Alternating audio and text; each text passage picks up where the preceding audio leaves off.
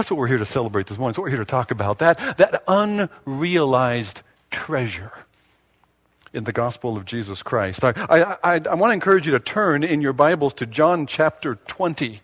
John chapter 20 and 21. In John's gospel, the resurrection, the story of the resurrection is told in these two chapters. And what I want to do this morning is I want to remind you and just give you a quick outline, because you've actually heard it before, give you a quick outline of the first chapter so that we can really get to the second. I want to get to that second chapter because that's where the treasure is. So John chapter 20 goes something like this. In the first 10 verses, he's not here. He is not here. That's the word that's echoed there because Mary goes to the tomb and he is not here. Peter and John hear her report and they run to the tomb and he is not here. Well, he is not here because as he appears to Mary afterwards, verses 11 and following, he appears to Mary, then he appears to the disciples in the upper room. He is risen. He is risen just as he said. He is not here. The tomb is empty because he is risen and then he appears. Remember Thomas? Thomas' story is told there in John chapter 20. Thomas was one who said, unless I see it for myself, I can't believe it. This is too good to be true. And yet it's true.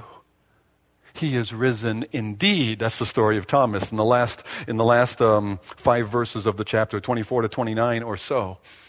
And then you get to verse 30. And verse 30 and 31 give you John's purpose. This is why he wrote. This is what he has for us here. John chapter 20 and verse 30. If you're in the Pew Bible, I'm on page 907. I tell you that because I want you to follow along. If you brought your own Bible, wonderful. And you'll find where things are in the page there. You know it's just right there. But if not, you'll have a Bible in front of you because this is what it says. Now Jesus did many other signs in the presence of his disciples, which are not written in this book. There's more that could be told. There's can't fit it all in. But these are written so that you may believe that Jesus is the Christ, the Son of God, and that by believing you might have life in his name. Now, what does that mean?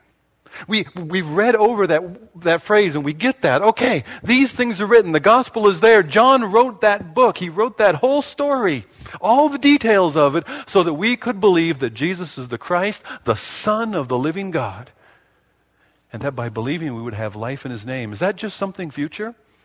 Is that just something that is meant to be my sort of eternal life after death insurance?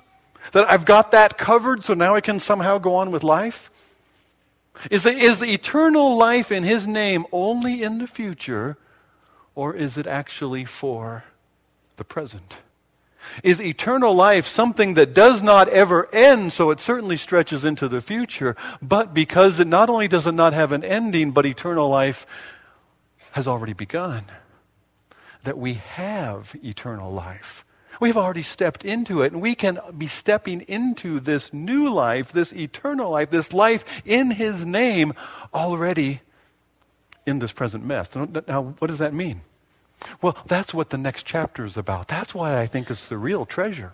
It's one thing for us to think about and philosophize and affirm our faith about something yet ahead of us in the future. It's another thing to say, how do we step into that life here? Can I already step into this eternal life in his name? That's what chapter 21 is about. You see, because we recognize that this life is messed up, it's mixed up, it's not quite right, it's not as it should be, right? We recognize that, we know that, we feel that. There's a certain futility in this life. Ecclesiastes is all over that. It's a strange book, but it rings so true. Emptiness, futility, striving after wind. Where is this life in his name?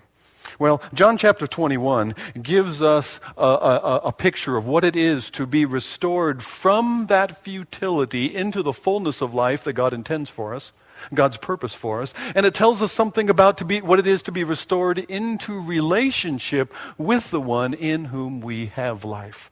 So restored from futility and into relationship. Is life been just a little busy? Does life feel like that hamster wheel and you wish you could get off? Does life feel like you go round and round and yet it's supposed to be more than this? That's what John's writing about.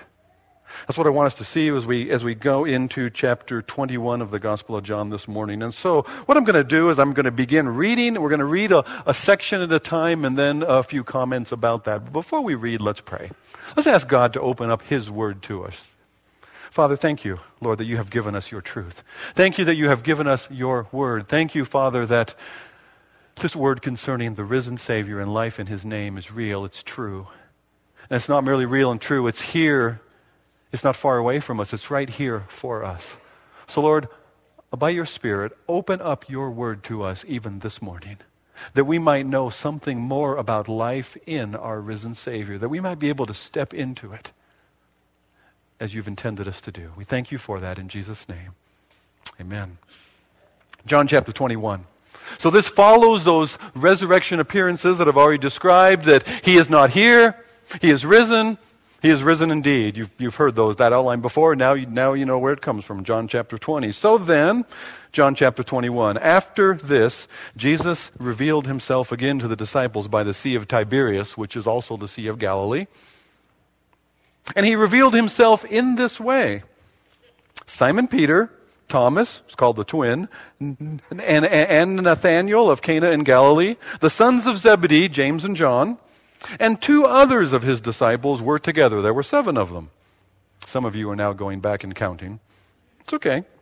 Simon Peter said to them, I am going fishing. So they said to him, well, not much going on. We'll go with you. They went out, got into the boat, but that night they caught nothing. So there it is. Resurrection has just happened. The disciples are going fishing. Well, is there anything wrong with going fishing? Are the disciples sinning here? Have they taken a big misstep? I mean, they're going fishing. Well, is fishing a sin? No. Fishing isn't a sin. After all, they've got to eat, right? What are they? They're fishermen. They've got to eat. They know where to get food. The food's swimming around out there. We just got to go and get some of it.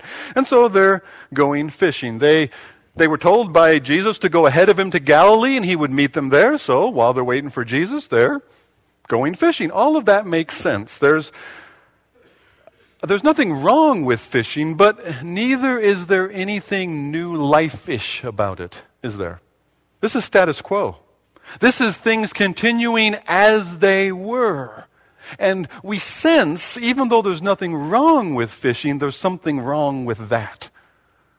Life continuing just as it was. There's nothing new life-ish there. Didn't Jesus say, I will make you fishers of men? And yet here they are again, fishers of fish. You know, it's okay, but it's secondary. I think is what we're supposed to just assume out of the story, that Jesus is risen. The tomb is empty. He meets them there in the upper room, and out of fear comes faith, and it's too good to be true, and Thomas can't grab hold of it, and he appears to them again. He said, be not unbelieving, but believe. Touch me and feel me. Take some food to eat. Put your finger into the nail prints, and know that it's him. Jesus who died is risen. This is the game changer. This is bigger than that Easter egg. Everything has changed. And they're going, what are we going to do? Everything's different. Nothing's the same. Everything we thought it was all up, it's right side up. Let's go fishing. It seems kind of anticlimactic, doesn't it? Okay, so they're fishing. They're fishing in futility. They're fishing and they're not catching. These guys fish like I fish. They fish kind of like it's sure a nice day to be out on the water, isn't it? It's so peaceful and quiet out here because there aren't any fish. That's what they're fishing like. Futility, emptiness, frustration, not realizing what it's supposed to be. Have you fished like that? Have you lived like that? Going through the motions, faster and faster, working harder and harder, can't ever quite seem to get what it's all supposed to be about. In the midst of their busy distraction, Jesus shows up. They don't know it's him yet. There's just a question from the shore. Hey, how's it going? You catching anything? Oh, let's read that, verses 4 to 8. Just as the day was breaking, early in the morning, Jesus stood on the shore, yet the disciples did not know it was Jesus. Jesus said to them, "Children, do you have any fish?" They answered him, "No." He said to them, "Cast the net on the right side of the boat, and you will find some." So they cast it, and now they were not able to haul it in because of the quantity of fish. And that disciple whom Jesus loved, therefore, said to Peter, "It is the Lord." Then Simon Peter heard that it was the Lord. He put on his outer garment, for he was stripped for work, and he threw himself into the sea. And the other disciples came in the boat, dragging the net full of fish. They were not far from land, about 100 yards off. So, they're not catching anything. You know, when you're not catching anything, the last thing you're hoping for is for some guy to come along. "Hey, how's it going? Catching anything?" No. We're not catching anything. Can't you see the boat's riding real high in the water? We're not all full of fish out here. In fact, we have been dropping the nets and pulling them in again all night long, and we're not getting anything. There are no fish here. And what's all the worse is the guy on the shore's got a suggestion. Now, when you're fishing and you're not catching, the last thing you need is some guy to come along who's not even fishing, apparently, who hasn't caught any, as far as you know, and he's got a better idea for you. Right? That's just what you're looking for, a suggestion. We're just sitting here. We're not catching anything. Hey, guys, maybe somebody will come along on the shore there. Maybe they'll tell us what to do differently. That's what the disciples are thinking, right? Yeah, maybe. That's what you were thinking this morning. You thought, I'm going to come to church this morning. I'm hoping there that maybe somebody there could tell me what I should be doing. Is that what you were thinking? Well, you're in luck, because I'm a pastor. And pastor, it's one of those neat vocations where you're actually supposed to meddle in other people's stuff. I love it. Oh, actually, I don't really love it, but it happens. It might happen this morning. I hope so. Because Jesus does have a suggestion. He does have something to say. He says, "Cast your net on the right side of the boat." Oh, you say, "Well, there's finally something I can use from church. There's a right side and a wrong side to fish from. If you fish on the right side, you catch. If you fish on the left side, apparently you don't catch fish." So now you can take that. Church has been practical this morning, okay? Now you know what side to fish from. There it is, right there. It's biblical, right there in the Gospel of John. It doesn't get any more biblical than that. Cast your net on the right side. And so what do the guys in the boat say? Right. The right side.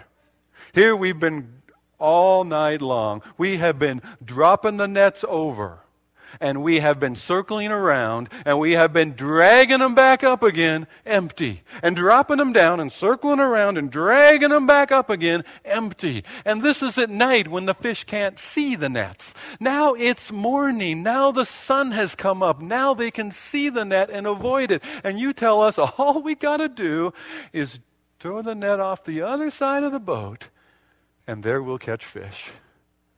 There aren't any fish.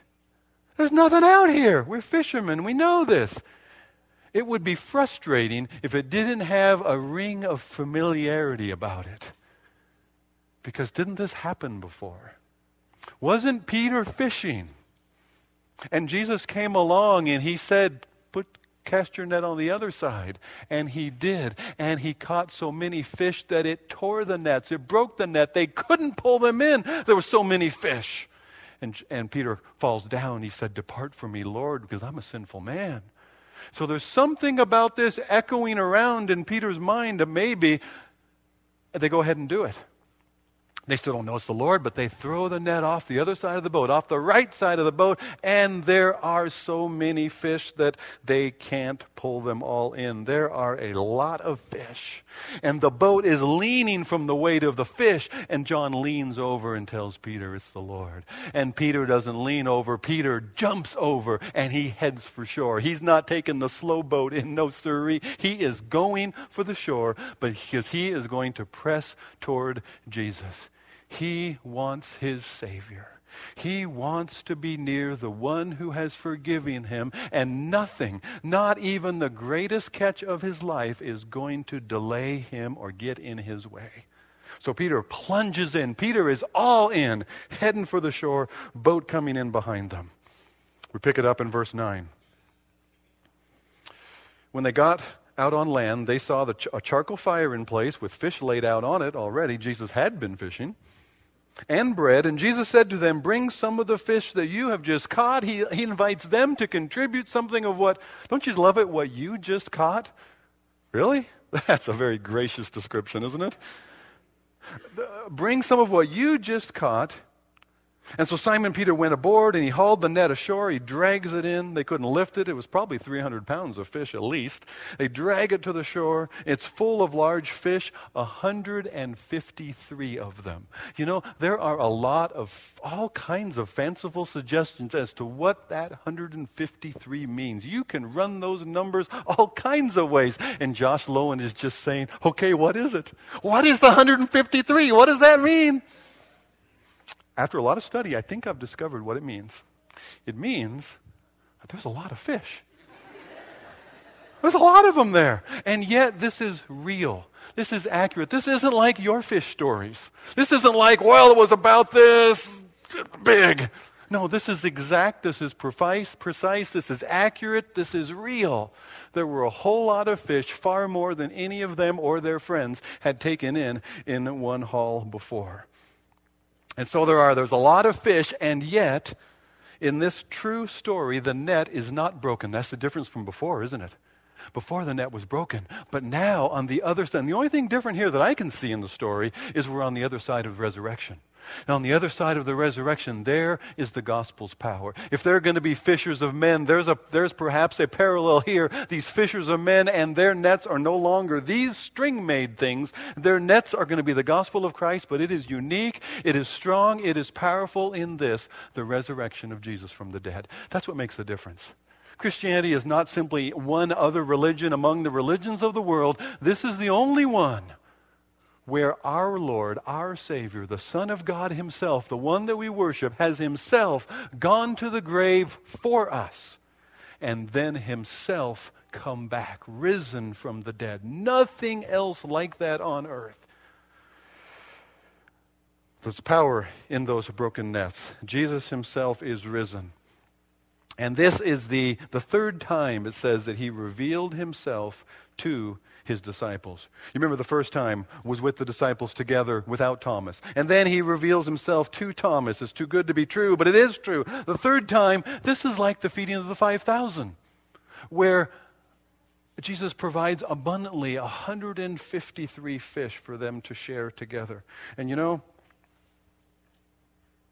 in the midst of all that has happened, I kind of think that not one of those 7 that morning grabbed a quick fish McMuffin by the fireside and headed back to the boat to do more fishing. I don't think that happened. I think this is the stepping into that life in his name that we long for, that we hunger for, that we want to have and can have, and here it is in front of us. You and I want to step into this story. You and I want to step in closer there by the fire with Jesus. How do we do that? And respond to his invitation. He's the one who calls to come and join him there. Come and join him for that meal. Come and join him there by the fire. Be restored to God's purposes. What God has called these men out for. What God has called his church, those who believe in Christ. He's called us to something better than just, I'm going fishing. He's called us to new life in him. And how do we like Peter? Let's step into the story for a minute. I'll be John. I'll lean in a little bit. Well, I should lean in a little bit. And It's Jesus. It's the Lord. And you're Peter. How do you plunge in? How do you pursue? How do you press closer? I said I have a suggestion for you. This is Easter Sunday, and you're all here. Easter Sunday is one of those Sundays that we come to church even if we don't always come to church. Easter is a Sunday that we want to come to church. We realize this is what it's all about. The resurrection is what every Sunday is about, so this is a time to be here. And if you want to press closer to the Lord, can I say it very, very clearly? Come back next week. Come back the week after that. Why? Because if you want to press into following this risen Savior, doesn't it make sense to gather with others who are following Him? This is not something we're supposed to do on our own. Imagine, go back to that little charcoal fire for a moment, okay? There's that little charcoal fire where Jesus is cooking breakfast. There's an object lesson there. Let's say you take one of those coals out of that fire. You pull it back just a little bit. You pull it back away from the others, and what happens? It cools down. It loses its glow. It cools off. It can't warm anything else around it because it itself is no longer warm. It cools. What do? Scoop that coal back over towards the others again. Bring it in close to the others, and it begins to warm back up again. And it glows too, just like the others, and they radiate that warmth together. That's kind of what it is to be a Christian. We're not meant to do this in isolation. This is the family of God. This is the body of Christ. And we are meant to live this life that He has given us connected to one another. We serve Him corporately as well as individually. If you try to do this thing solo, it does not work so well. I know, I've been there. It doesn't work so well. I need the company of other believers and followers of Jesus Christ. And so do you. Step number 1, plunging into the water, come back. Gather together with other growing believers who also want to follow Him, and you'll find yourself following Him better. Can I give you another suggestion? I mentioned that devotional guide. There's a 10-day Easter devotional. It's meant from Easter. 10 days that you can take this. Maybe you don't have a regular devotional habit. Maybe you kind of hear some and there's some. I read a little here and there, but there isn't a habit developed. Okay, that's easy to have happen. But can I just suggest, take that little guide and use that for 10 days. That's all I ask for, 10 days. A few minutes maybe in the morning, maybe in the middle of the day, a few minutes for 10 days. If you do that, you'll form a habit, and you will have that hunger filled as well, and you'll say, wow, that has made a difference. This has been good. If there is a longing within you, it isn't from you. It is the Lord's invitation. It is His call, and you can come near. And that's one of the ways you could do that. For some of you say, well, okay, but I do gather regularly with other growing believers. I do have actually a devotional habit. Okay, well, let's stretch it beyond you then. What if you took one of those prayer guides that I mentioned for the community? What if you took that and said, I am going to press my prayer life out beyond my circumstances. I'm going to pray for people around me. I'm going to pray for situations around me. I'm going to pray for others who are somewhat like me. I'm going to pray for others who are not at all like me. I'm going to pray for people or situations or circumstances or officials that I don't even like. Push your prayer life out that way and see what that does for you in terms of coming closer to Him. Our Lord invites us to be restored from futility into fruitful and fullness of life in following Him. These are some ways that we could do that. But it's all about relationship around Him, right? And some of that sounds intriguing. Some of that says, well, yeah, but, Pastor, hold on. You don't know me. You don't know what's inside me. You don't know where I've been. That sounds neat and tidy, but I don't think it can work for me, because if you knew me like I knew me, you would not be inviting me to come closer. In fact, because I know me, I know what's inside of me, I'm not sure I can come closer. In fact, truth be told, I don't think God wants me to come closer. I don't think I can. There is stuff in me, there is places I have been, I have wandered afar, and I don't think there is a way back. But remember, this is Peter's story. This is Peter's story. This is the Peter who has experienced those regrets. This is the Peter who knows what it is to cover himself, to try to preserve himself at the cost of denying his Savior. This is the Peter who's told in advance, you're going to deny me 3 times. He says, no way, Jesus, I would lay down my life for you. And yet before the cock crows twice, he denies him 3 times. And when after the 3rd denial, he looks up and he sees Jesus. And Peter went out and wept bitterly. There is a time for weeping. There is a time for regret. There is a time for that hopeless cry, what have I done? But this is not that time. This is Easter. This is the time of resurrection from the dead. This is do you think that you have further to return from than Peter, who denied the Lord? Do you think you have further to return then from Jesus himself, who actually went to death and back for us so that we could come near? This is Peter's story. In fact, Peter already knows that. That's why he jumps out of the boat. That's why Luke's gospel tells us that after Jesus appeared to Mary right there by the tomb, before he appears to the disciples gathered together, Peter is off by himself and Jesus goes to Peter. Peter who had denied him. Even if he was risen, Peter, could it ever be the same? Oh yeah. Peter has already met the risen Savior personally, even before that. And he has experienced his forgiveness. That's why he jumps out of the boat. That's why he can't wait to get to shore. And what happens next is what Jesus does, how Jesus publicly, the risen Savior, restores Peter out in the open in front of everybody. Let's look at verses, let me see, 15 to 19 of John chapter 21. When they had finished breakfast, Jesus said to Simon Peter, Simon, son of John, do you love me more than these? More than all the others? Peter answers somewhat less. He said to him, yes, Lord, you know that I love you. He doesn't need to compare himself. Jesus said to him, feed my lambs. He said to him a second time, Simon, son of John, do you love me? He said to him, yes, Lord, you know that I love you. He said to him, tend my sheep. He said to him a third time, Simon, son of John, do you love me?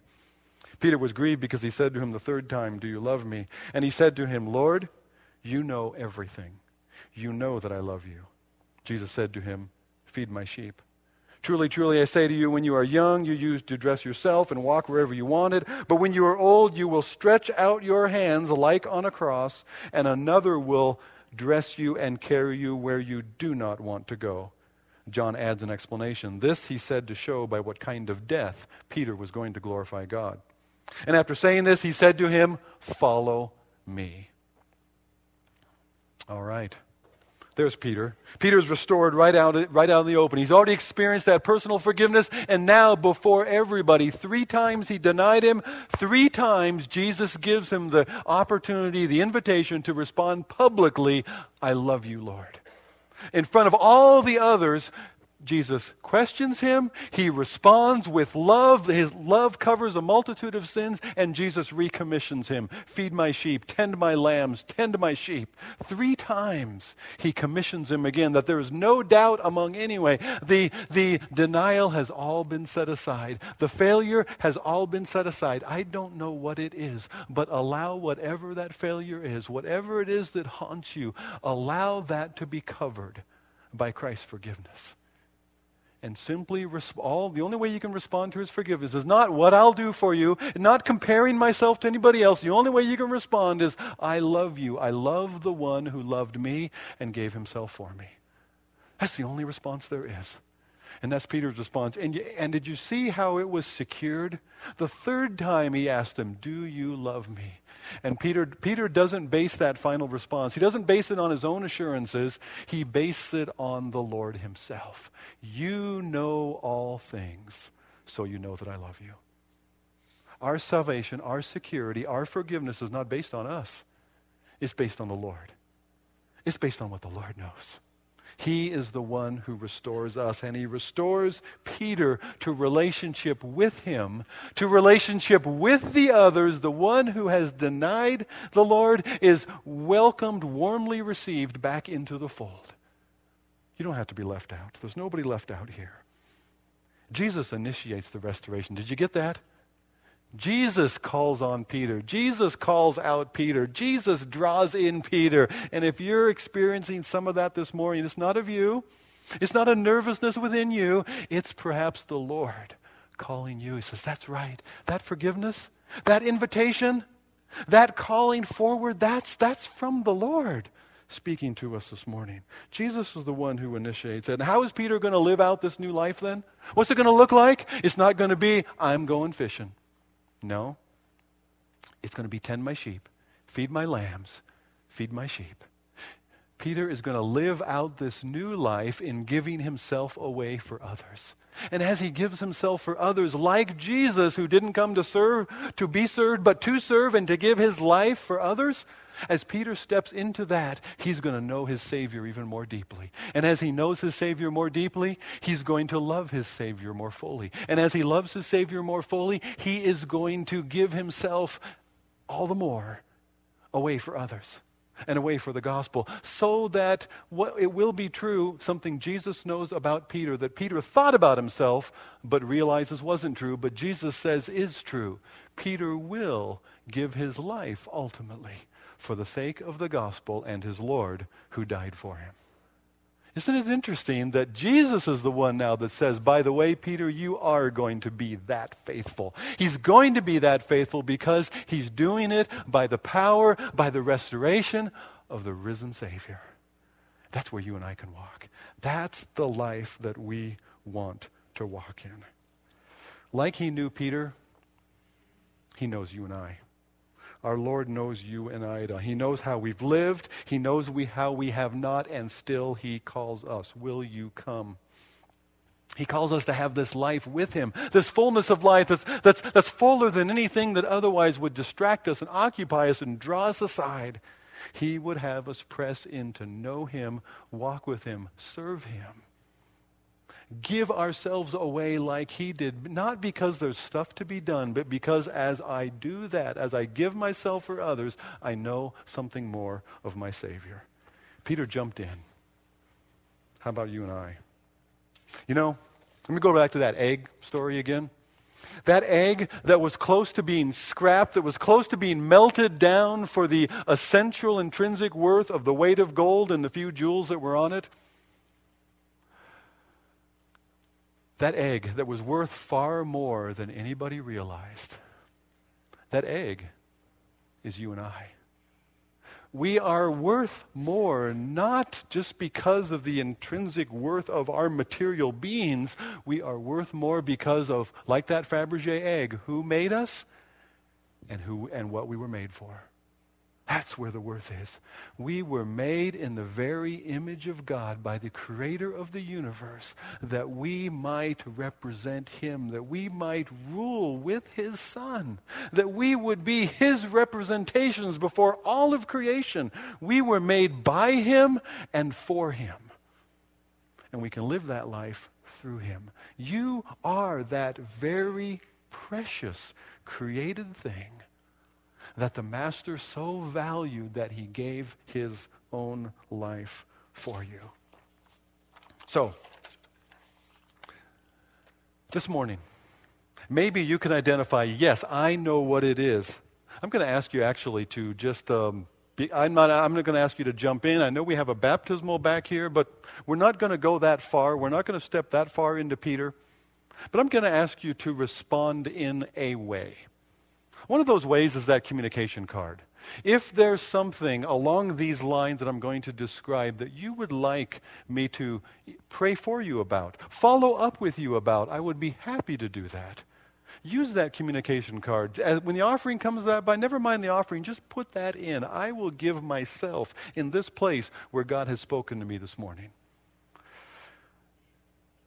If one of these is true, I'm going to invite you right now to to just stand. I expect what I'm about to say is going to impact in one way or another all of us. So don't all stand yet. I haven't got there yet. This is a ready group.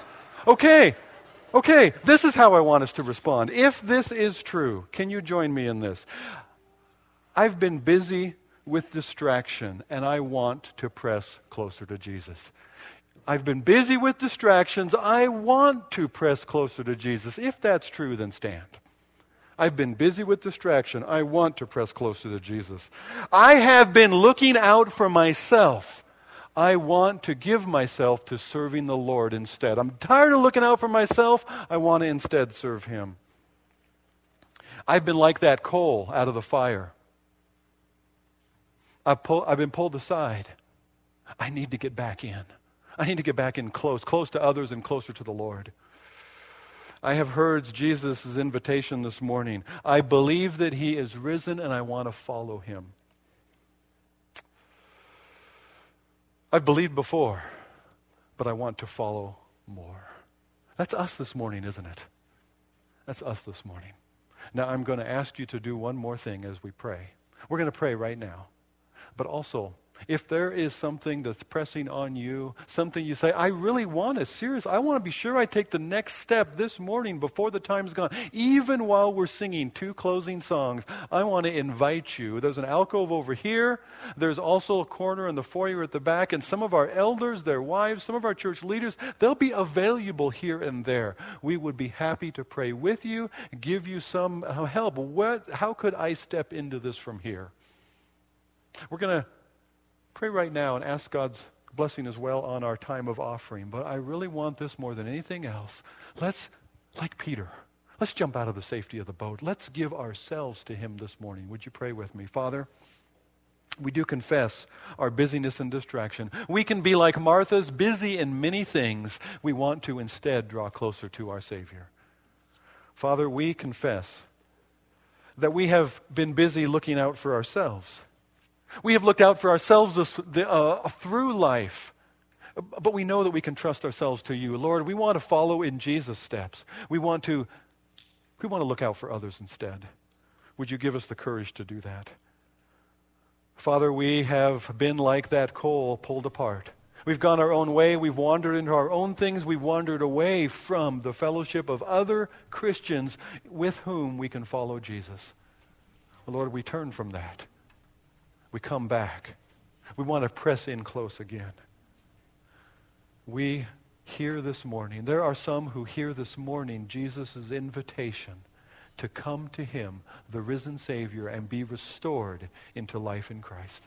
Lord, would you draw that one this morning?